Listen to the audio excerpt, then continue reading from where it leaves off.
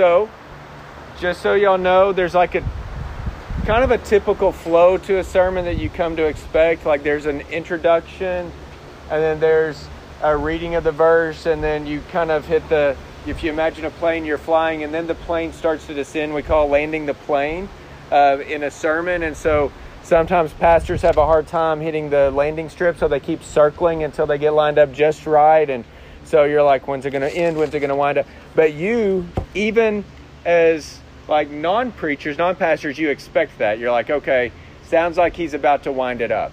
I'm just giving you a heads up that today's ending will probably come pretty abruptly, because this is actually one sermon, but I'm going to break it up into two.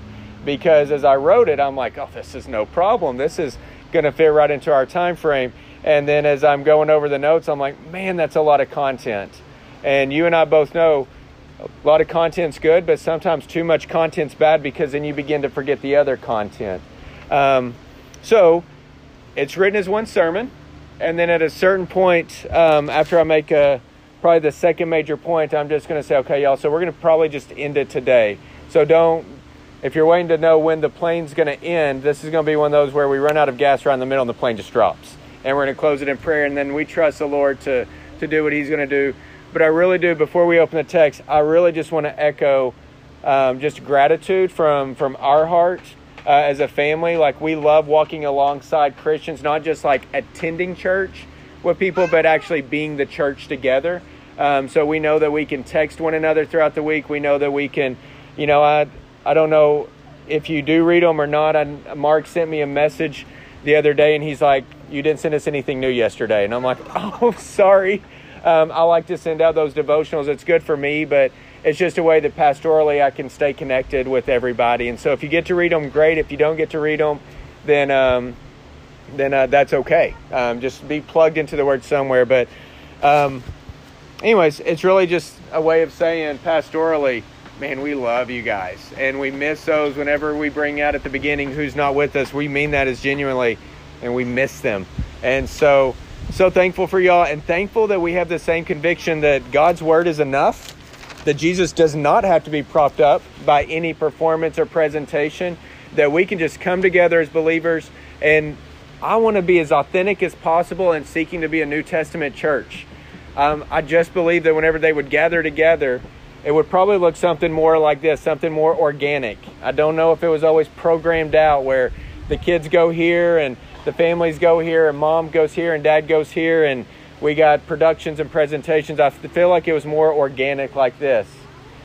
That said, I want to pray for the churches that are around town that really are feeling the crunch of the coronavirus, and those pastors are not meeting with their people because they can't. So I just want to pray for those churches real quick. Lord God, we thank you for Cross Life. We thank you that you have begun this new work in Fort Smith as a church plant. I thank you for the devotion of our people, Lord, to your word, to one another, to prayer, to fellowship. Lord, being devoted to you. But God, I pray now for other churches throughout Fort Smith. I pray for the saints and for the believers in Fort Smith, Lord, that there would be an unsettling. There would be a desire to meet together with other believers, wherever you have called them, whatever church context, Lord. But may they seek to be with other believers, because that's what your word tells us to do. The church is not the building. The church is not the backyard in our case. Lord, the church is the people that you have redeemed. And as brothers and sisters in Christ and co-heirs with Christ, we were meant to assemble together. So I pray that you create that hunger in us to find ways to gather. And Lord, that we are not satisfied being separated. Lone wolf Christianity is not true Christianity. It is not biblical. We were meant to be together, the body together. So God, thank you for Cross Life and what you've done in our hearts. But Lord, I pray for the city and the churches in this city, Lord, that those bodies would come back together and rejoice in you. But Lord, only you can do that. I pray this all in your Son's holy and redeeming name. Amen. All right, y'all, with that said, y'all turn with me to John 15. We're going to keep going through John 15. Now, it has been a few weeks, so the first part of the message, and this is where we do get some of our length, is I just don't want to miss what we've already talked about in John 15, because there's some great verses. And I'm even teaching Jackson that as he's listening and reading and got his Bible out in front of him, that it's okay to have a pen and to write in his Bible. And he was pretty excited because he was going to mark in his Bible the other day, and he's like, we already did that. We already got that verse. And so he was pretty excited. But I want to make sure we hit some key verses from the last few weeks, because John 15 is really all about relationships. Now remember, Jesus is about to die. He is on the cusp of his death. And so his final words to his disciples are what we're reading right here. And in what the scholars have broken up into John 15, 3 relationships. We've talked about 2. We're going to talk about the third the next 2 weeks. The first one was our relationship to Christ. And that was verses 1 through 11.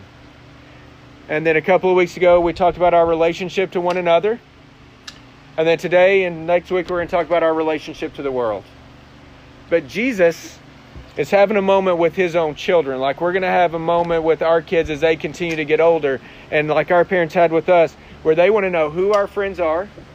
And they're going to instill their values in us. And we're going to instill our values in our kids. And we're going to say, hey, be careful though, because this is what may come.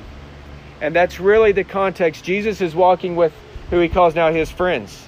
And he says, look, you need to know a few things. First off, you need to abide in me. Then you need to abide with one another, and you will not abide with the world. So there's 3 contexts of abiding in John 15. So a few weeks ago, we looked at abiding in Christ. And here's some of those verses. Y'all just look with me, so you know I'm not making this up. John 15:4. We looked at this, and Jesus said, abide in me, and I in you. As the branch cannot bear fruit by itself unless it abides in the vine, neither can you unless you abide in me. In John 15:5, right after that, he says, whoever abides in me and I in him, he it is that bears much fruit. And in 15:9, a few verses later, he says, abide in my love. And then in 15:10, we looked at where Jesus said, if you keep my commandments, there's a big if. If you keep my commandments, you will abide in my love. And just as I have kept my Father's commandments and abide in his love. So I want to talk about those real quick so that we don't rush past them. But to abide means to stay, to remain in his love, and to abide in Christ. And so I think that the problem with most of our Christian lives these days is that we're so busy trying to live lives and not sit and abide in Christ. And so what does it mean to abide? 2 other words we looked at were stay. So stay in Christ or remain in Christ. But that means you have to actually do it. Like this is not a passive faith that we can have. In fact, the idea that once saved, always saved, I'm good with that. But once saved, always saved, so I'm just going to coast in his grace, totally unbiblical.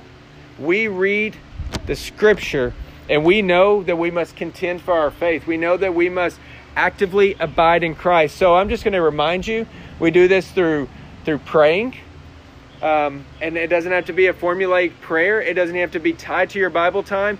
But just as you are driving home today, moms and dads, as you're setting your house back up, it's just, Lord, thank you for this day. Just that constant reminder. I mean, imagine if Chas and I lived in the same house and we don't ever just have those even 1-minute conversations.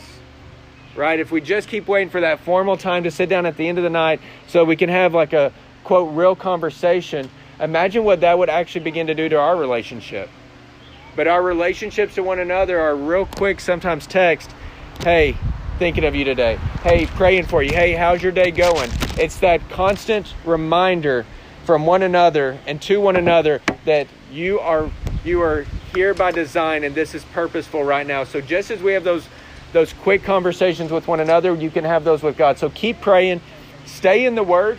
If you don't know where to be in the Word, then talk to another believer and say, hey, where are you in the Word? And steal that idea and just come alongside them. But there are plenty of Bible plans out there. That's also why I try and do the devotional. I want it to be scripture for you as many days as I can. And hopefully a very scripture-centric context to that. So abide in him. Okay, there was a warning, though, that we looked at that week. John 15:6. Here's the warning. If anyone does not abide in me. Cross Life, hear this. If anyone does not abide in me, Jesus says, then that person is thrown away like a branch and withers, and the branches are gathered and thrown into the fire and burned. You and I do not get to coast through our Christian faith. You and I must abide. So the first week that we started in John 15 was abide in Him. If we want to bear much fruit, which I think as Christians we want to, there's only one way: abide in Him. The next week, we picked up our relationship to one another. So abiding with one another, and this was about 2 weeks ago. We were meant to abide with one another, is what 12 through 18 tells us. Look at some of these verses. John 15:12. This is my commandment, that you love one another as I have loved you. Right? So Jesus didn't just say love one another. That's easy. Right? I can love Mark. I can love Brad. I can love Marissa. Like, I can love. But then He said, as I have loved you. Like, He added the qualifier that as I, the Son of God, have come to give myself sacrificially for your sake and have washed your feet, so you must live with one another and love one another in that way. In 13, he reminds us, he says, greater love has no one than this, that someone lay down his life for his friends. You are my friends if you do what I command you. So, we can be friends of God, but to be friends of God, there's a condition. We must do what He commands us. And what has He commanded us to do? To love one another. And not only to love one another, but to love as He has loved. In John 15:17, He says, these things I command you so that you may love one another. And in 13:35, this is one you might have to flip back a page or two. In John 13:35, this was a verse we really want to understand, I think. It kind of encapsulates all this. In John 13:35, He's talking to His followers. He says, by this will all men, not just church people, not just the righteous. He says, by this will all men know that you're my disciples. What is it? If you love one another. And not just love on a surface, but love deeply. It's a different kind of love. We are not programmed to love in this way, except for maybe our spouse and our kids. He didn't say love your family in this way. He says love one another in this way. So we're going to conclude chapter 15 today and next week. The third relationship. We cannot and we will not abide with the world. The world absolutely hates us. So, bring it all together. If we are abiding in Christ, if we are abiding with one another, then we absolutely will not abide with the world. The world will hate us. So 3 abidings are happening in 15. All right, so let's conclude. Today and next week. John 15:18 through 27. The rest of 15 says this. If the world hates you, Jesus says, if the world hates you, know that it has hated me before it hated you. If you were of the world would love you as its own. But because you are not of the world, but I chose you out of the world, therefore the world hates you. Remember the word that I said to you, a servant is not greater than his master.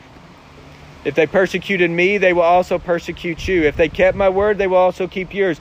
But all these things they will do to you on account of my name, because they do not know him who sent me, which would be God the Father. He says, if I had not come and spoken to them, they would not be guilty of sin. But now they have no excuse for their sin. Whoever hates me, hates my Father also.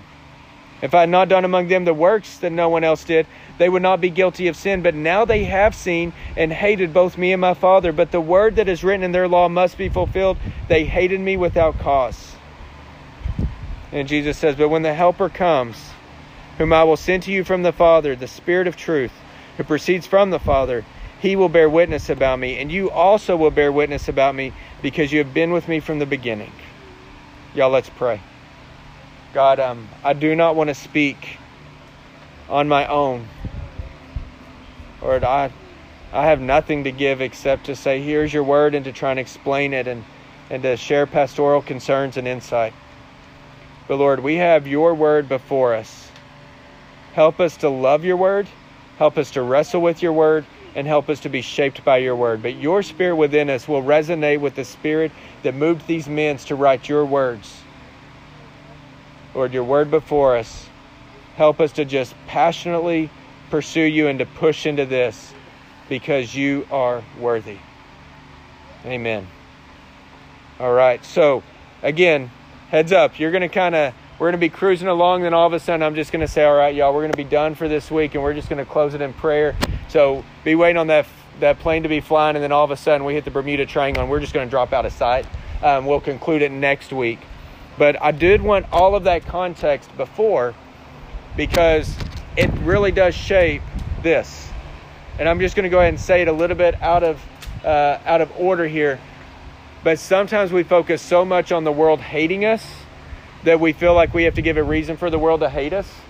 And the truth is that when we are abiding in Christ like we're supposed to, and we are loving the brethren like we're supposed to, the world will just naturally hate us. It's just going to happen. We do not have to give a reason for that. You're going to hear that kind of throughout the sermon. But I just want to clarify that because we love Christ, because we love one another, we will not be loved by the world. That's all it takes. Love Christ, hated by the world. All right, so if you take nothing else, that's it. But now let's begin our journey. Here we go. He says, if the world hates you, I'm going to read a couple of verses. If the world hates you, Christians, I mean, y'all should be sitting there thinking, like, personally, if it hates you, know that it has hated me, Jesus, before it hated you. If you were of the world would love you as its own. But because you're not of the world, but I chose you out of the world, therefore the world hates you. And let's just sit there and kind of focus on that real quick. The world in this context is the masses of unbelievers. And they are all around us. And I don't mean like that house and that house, like not specifically. But you and I live in an unbelieving world. We live in a dark world that's growing increasingly darker.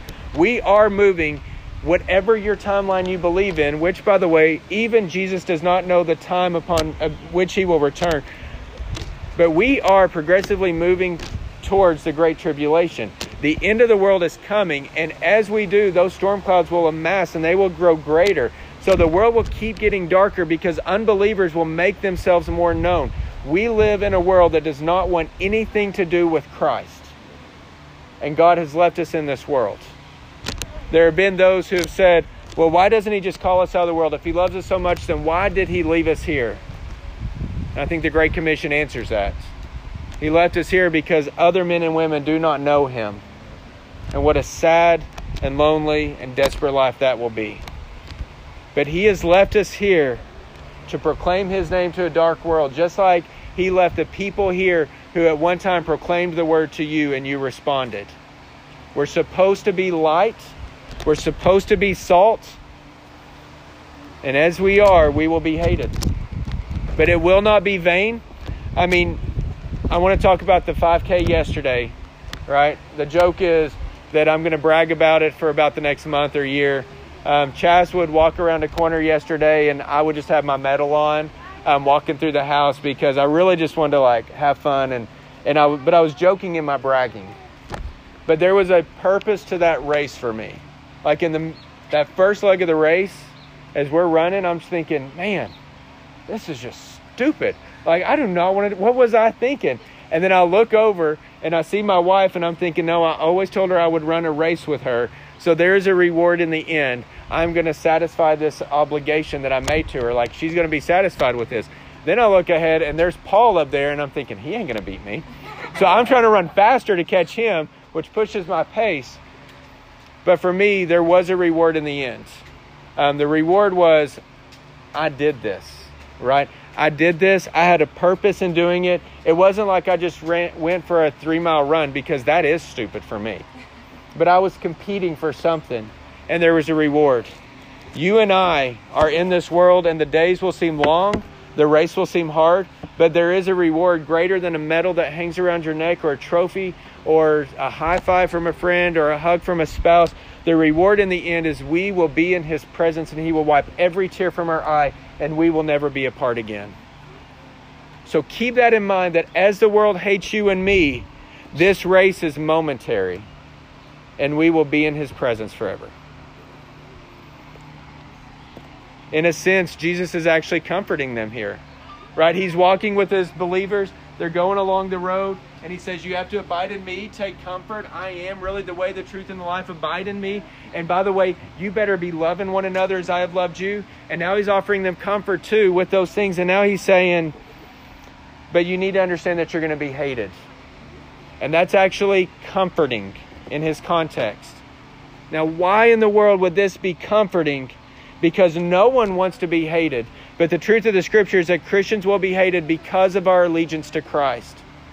In other words, he's explaining to them, here's why you're going to be hated. So you need to take comfort that as you abide in me, that allegiance is why they're going to hate you. So I need you to cling to me closer. This is comforting. The authenticity of your faith is going to be their hatred of you because of your clinging to me. Does that make sense? Like as I'm writing this one, I have more of a pastoral, not concern. I have a pastoral concern every time I preach. What do our people need to know? But I want to make sure that we get this, that if Christians are known by their love for Christ and for one another, and if Christians are known and defined by their love, because Jesus said by this, well, all men know that you're my disciples if you love one another. If Christians are known by their love, then the world is known by its hate. The world doesn't want to hear that. That actually sounds unloving to the world. But we're to be known by our love for Christ and our love for one another. And he says, you're going to know the world too, because the world's going to hate you because of your love for me. So if Christians are known for their love, their world is known for its hate. There's a reason that the world seems like a dark and scary place many days.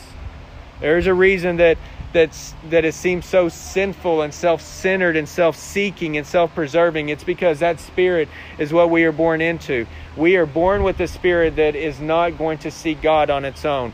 We seek God because he first sought us. We love him because he loved us. But our default orientation is to seek ourselves. It's not to seek to love him. It's not to seek to love others. And so this is why as you begin to abide in Christ, then Galatians 5:22, that very first fruit of the Spirit is love. As you abide in Christ, you will find that, maybe you don't even realize it, but something that will begin to happen is your hard heart will begin to soften, and you will begin to love God more. And you will begin to love one another more. And you will actually find that it's easier to forgive. As you abide more in Christ, then your life, your Christian life, actually begins to bear more fruit, because you are the branch and you are being grafted into that vine, and that sap is flowing through you. But the ability to genuinely love one another is not something that you or I can develop. It can only come through being connected to him. So the comfort is that as we abide with Christ, this world is going to hate us. As they hate us, we know that there's probably something pretty genuine going on over here. It's kind of like as I'm looking at my own kids, and I'm thinking, man, middle school's coming up, and after middle school, then high school. And there's just things that, I'll tell you, we just don't watch in our house. There's songs that we don't listen to. There are jokes that we don't make.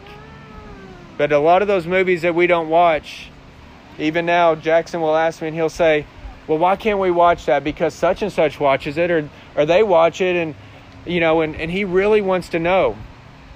And really what it comes down to is, son, we're just different.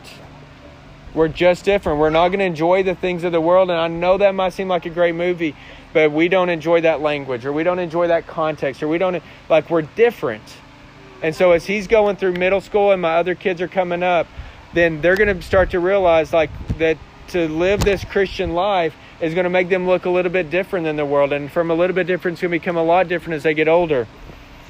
All right, so I have a very pastoral concern with all of that said. Number one, I got to say this. Should we call out sin and hold to the true standards of a holy God? Absolutely. Do not mishear what I'm about to say. We cannot condone sin. We cannot tolerate and love that which God hates. That's not what I'm about to say. What I'm about to say is this. Do not seek to be confrontational as Christians. You don't have to. You do not have to seek to be confrontational. And I want to give you some verses, and I want us to look at these verses like in our Bible so that you can see I'm not making this up. Because if I'm not careful, you're going to leave here and you're going to be like, Ricky said we don't have to do anything. Like, we can just be quiet. We don't have to live for Christ. Whenever he said be bold for Christ, Ricky's like, no, you don't really have to. That's not what I'm saying at all. I'm saying the whole counsel of Scripture, we are bold for Christ, but we don't have to seek to be confrontational. And I feel like too many times Christians are seeking to be so aggressively confrontational, to be so aggressive and drawing that line in the sand, to say, here's what we're against and nobody ever knows what we're for. So, y'all turn with me to some of these verses. Go to Romans 12:18. This is all in the context of the world hating you. And I want to look at a different strategy that Scripture's given us. And I'm giving you several passages so that you don't think, hey, he's just taking one verse and pulling it out of context to make a point. So we're going to start in Romans 12:18. Paul is writing. And if you have not read Romans, you need to read Romans. And by the way, whenever I say we're about to be in 1 Thessalonians, if you haven't read 1 Thessalonians, you should really read 1 Thessalonians. But man, Romans is good. It's his magnus opus, which means it's Paul's biggest letter. It's deep in theology. It's deep in doctrine. And then once you get to about chapter 12, which is where we are, man, it gets really practical. So you're reading all this theology, and it deals with sin. It deals with election. It deals with calling on the name of the Lord and responding in faith. It's dealing with all those things. And in 12, he really gets real. Like, how do you actually live this out? I'm giving you one verse out of it right now. Romans 12:18. This. Christians, he's writing to believers. If possible, so far as it depends on you, live peaceably with all. So who do we live peaceably with? All. To what degree? As much as in your control and my control. Chas does have to remind me of this sometimes, because I want to try so hard to live peaceably with all. And sometimes she has to remind me, she's like, you've done everything you can at this point. Sometimes we need those people who say, you've given everything you can in this relationship. You have strived as much as you possibly can. There's only so much you can do right now. But you and I need to get this. The last 4 words, live peaceably with all.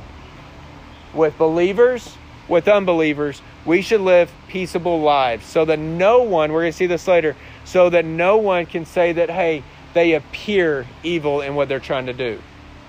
12:18, that's a good one. As much as in your control, live peaceably. Now, Ricky, what about, but you don't know the context. What about this one person who just really pushes me every single day? Then I would say, if possible, so much as it depends on you, live peaceably with all. Why are they pushing you? Well, sin in their life, sin in your life, sin between you, I don't know. But find peace. Blessed are the peacemakers, because they are children of God. As in Matthew. 1 Thessalonians 4:9 through 11 says this. So 1 Thessalonians, you're going to flip to your right just a little bit.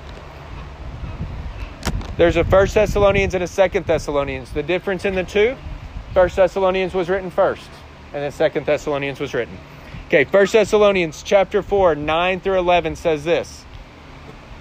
Now concerning brotherly love, which is what we're talking about right now, abiding with one another. Now concerning brotherly love, Paul writes, you have no need for anyone to write to you, for you yourselves have been taught by God to love one another.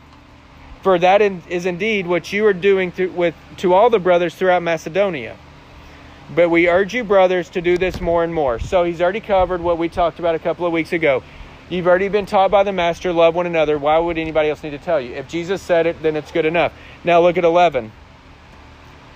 He says, and you are to aspire to live quietly and mind your own affairs, and to work with your hands as we instructed you, so that you may walk properly before outsiders and be dependent on no one.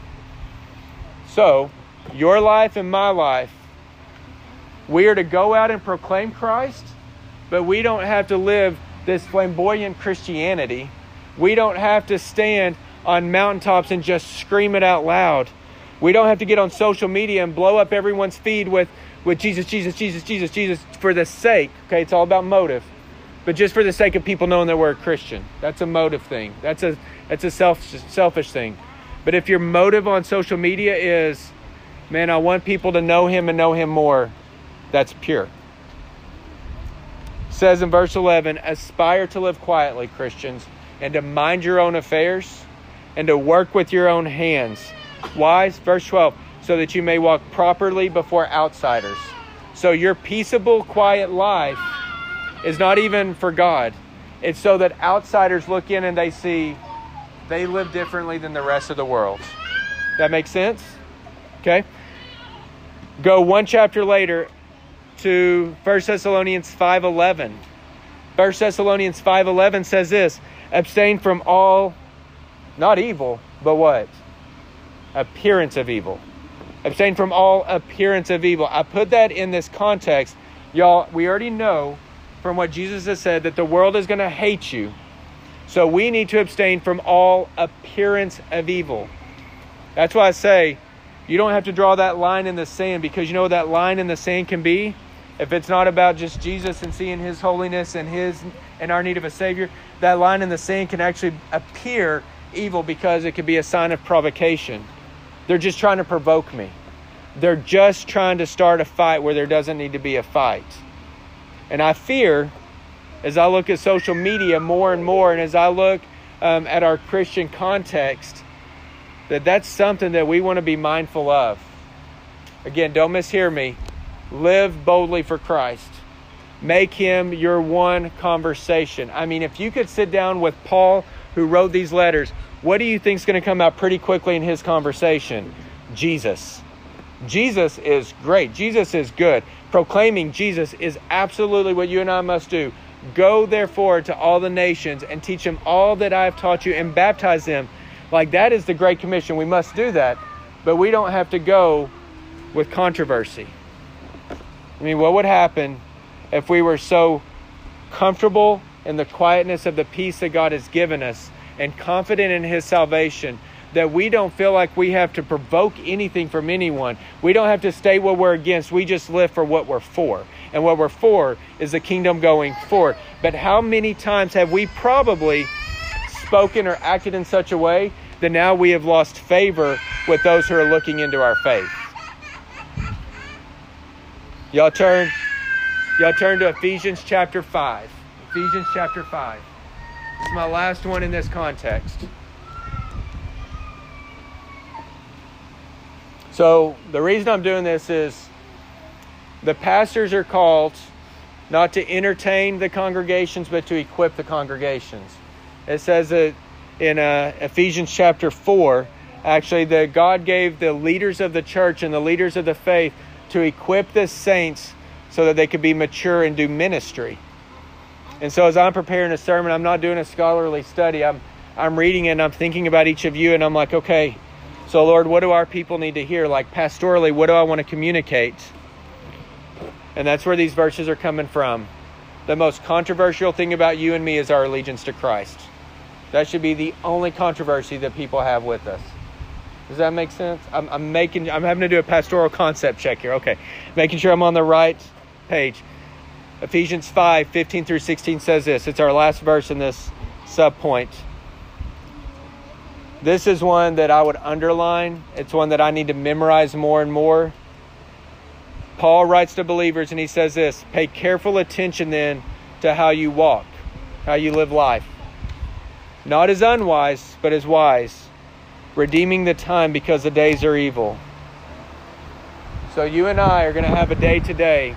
We need to walk wise and not unwise because the days are evil. And evil days will come to an end. All the suffering, all the affliction, all the hatred and persecution that you may face has an expiration date. When you and I die, when this world ends, it's over. Like all the suffering, all the persecution and hatred that you and I will face in this world will end definitively. In the meantime, Cross Life, walk wisely because the days are evil. And an unbelieving, onlooking world needs to see that there is a drastically, eternally different way to walk in this world. And it's one that comes by peace. In His Sermon on the Mount, Jesus said, "Blessed are the peacemakers." And He followed it with this: because they will be called children of God. So if we would be called children, sons and daughters of God, we look for ways to make peace. Now, Last caution with that. I cautioned it at the beginning, the last caution at the end. Never seek peace and unity at the sake of truth. Okay? So we can never say, here's truth. I'm going to put it aside so that we can have peace and unity and live out these verses. We have to live for truth. We proclaim the truth. And as much as within our control, we live peaceably with all men.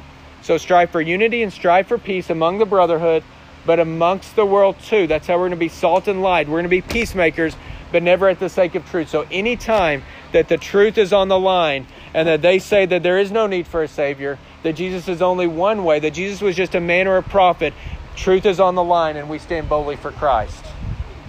Okay. So I share all of that because I think that too many Christians think that their call is to reform culture and draw lines in the sand. And our chief call from John 15, chief call is abide in Christ. And that leads us to live a drastically different world. We abide for Christ by believing in Him and committing our lives to Him. But we're going to live quiet lives, and that's not a cowardly thing. It's a humble, meek thing. Right? Blessed are the meek, for they shall inherit the earth. Blessed are the humble is what other translations say. Meekness is not weakness. Meekness is power under control. That's what Jesus displayed when he walked through His passion. He even told them, I could call down all the angels and put an end to this. He could have looked at the Father and said no, and He could have done that. But He had this power under control, all authority in His hands. And yet He goes to the Christ because all that power is under control. And He knows that the end of the cross is joy. That we may sit here today and sing to Him and pray to Him and rejoice in His great name. So ultimately be known for what you're for, not for what you're against. Know in your heart that He is Lord. Live for Him and see what He does with that. Colossians 1:28 says this, Him we proclaim, warning everyone and teaching everyone with all wisdom so that we may present everyone mature in Christ. Proclaim Him in your life. But as you do that, you will absolutely be hated. You know you will be hated because Jesus said, when you abide in me, you will be hated. There's a danger in our world today. We call it syncretism. When the church is no longer living holy and distinctly different, but it's tried to attract the world by becoming more like the world. And we brought the world into our church to where Christians and the church really look no different than presentations and shows that you can watch in Branson or lives that you could see lived out throughout the rest of the world. It's not about shirts. It's not about churches we attend. It's about living holy lives that truly are abiding in Christ. Let's not value the outward expression of our faith. We need it. But pursue first that inward. That's what John 15 is about. I told you the plane's about to just drop off real quick. Okay, so the plane's about to drop off. And then we'll cover the rest of the verses next week. But you and I should so desire to live holy lives and to abide in Christ. So what would it look like if this? What if instead of picketing and protesting and being against this and that out there, I'm not talking about what's going on in culture right now. I do think that racial reconciliation is something that does need to happen. Do I think that there are shifts that we need to be mindful of? Absolutely. What I'm saying is, instead of being known for what we're against, I'm saying it again. What if all that energy that was so outwardly expressed actually became more of an inward focus? So instead of that proclamation out there right now, how much time did we actually spend in the Word and in prayer? Because all of that amounts to nothing if we're not first abiding in Christ. So I want to pull this all together. He said, abide in me, and you will bear much fruit. Abide in me, and so show the love and the joy of Christ in your lives. If you abide in me, you will bear much fruit. And as you abide in me, then you're going to abide with one another and love each other in such a way that the world is going to look in and say, man, that's different. What is that? And he says, as you do those things, the world will not abide with you. It will hate you. So I'm giving you comfort this morning and saying that all the thoughts that you have of Christ, high and holy, exalted, and we should be living differently, are valid. all the convictions you have of why we live different lives and we don't watch this and we don't participate in this and we don't indulge or tolerate that, they're actually very valid. They're legitimate. They're calls to holiness. And because of your call to holiness, you're going to be hated by an unholy world. So take comfort. Take joy. You don't have to seek to be hated to make Scripture true. You live out true Scripture and you will be hated. I want to pray for y'all. I want to answer this one question as we pray. If Jesus is the light, though, and He's good, and He's healing people, and He's proclaiming who He is, and we know that He's God, if that's really, if He's the light, then why in the world would the world hate that? And John 3:19 answered that for us. Jesus said, and this is the judgment, the light has come into the world, and the people loved the darkness rather than the light because their works were evil. The reason that people do not choose to love Jesus and do not choose to follow Him is because they do not want to follow Him and love Him. Men love darkness, and by men I mean like the men and women. People love darkness because our works are evil and we're comfortable in them. And the light of Christ comes in and He says what you're doing is evil and it will lead to hell. And we have to respond to that. Let me pray for you. Lord, help us to live so confidently in the love of who You are. You are high and holy and majestic. We don't even need to prop You up with any great sermon or song or experience. Lord, what we need to do is learn how to quit throwing our voice out into a chaotic world and learn to rest first in You.